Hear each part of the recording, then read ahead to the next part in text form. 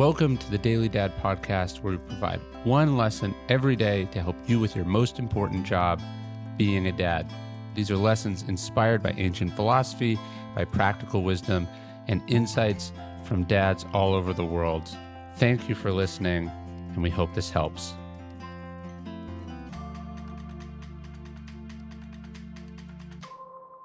Your kids will be whatever you make them. Dr. Edith Enger's son was born with cerebral palsy. A diagnosis like this would be scary whenever one gets it, but getting it decades ago was scarier still. Dr. Enger, then not a doctor, and her immigrant husband, who had both survived the Holocaust, were frustrated and confused and overwhelmed. One day, at a visit to the doctor's office, Edith Enger expressed some of those fears and worries to the specialist. It was there that she got some advice that's worth sharing for every parent, whether their family ever has to face that kind of adversity or not. Your son will be whatever you make of him, the doctor explained.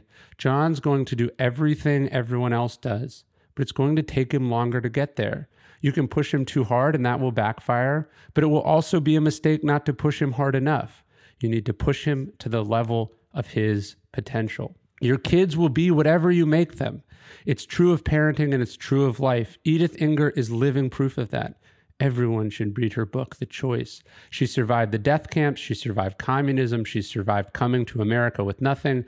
She decided she would make something of those experiences. She refused to accept that her son was forever compromised, believing that he would thrive if she and he believed he could. No one is saying that things won't be hard. No one is saying that any of this is fair. Dyslexia or disabilities, being a refugee or losing their job, being a genius or being short, divorce or having to change schools. What matters is what we make of it. What matters is who we push them and ourselves to be. What matters is the kindness and love and patience we accompany that pushing with. We can't do everything for them. That would make them helpless anyway. But we can believe in them and help them believe in themselves.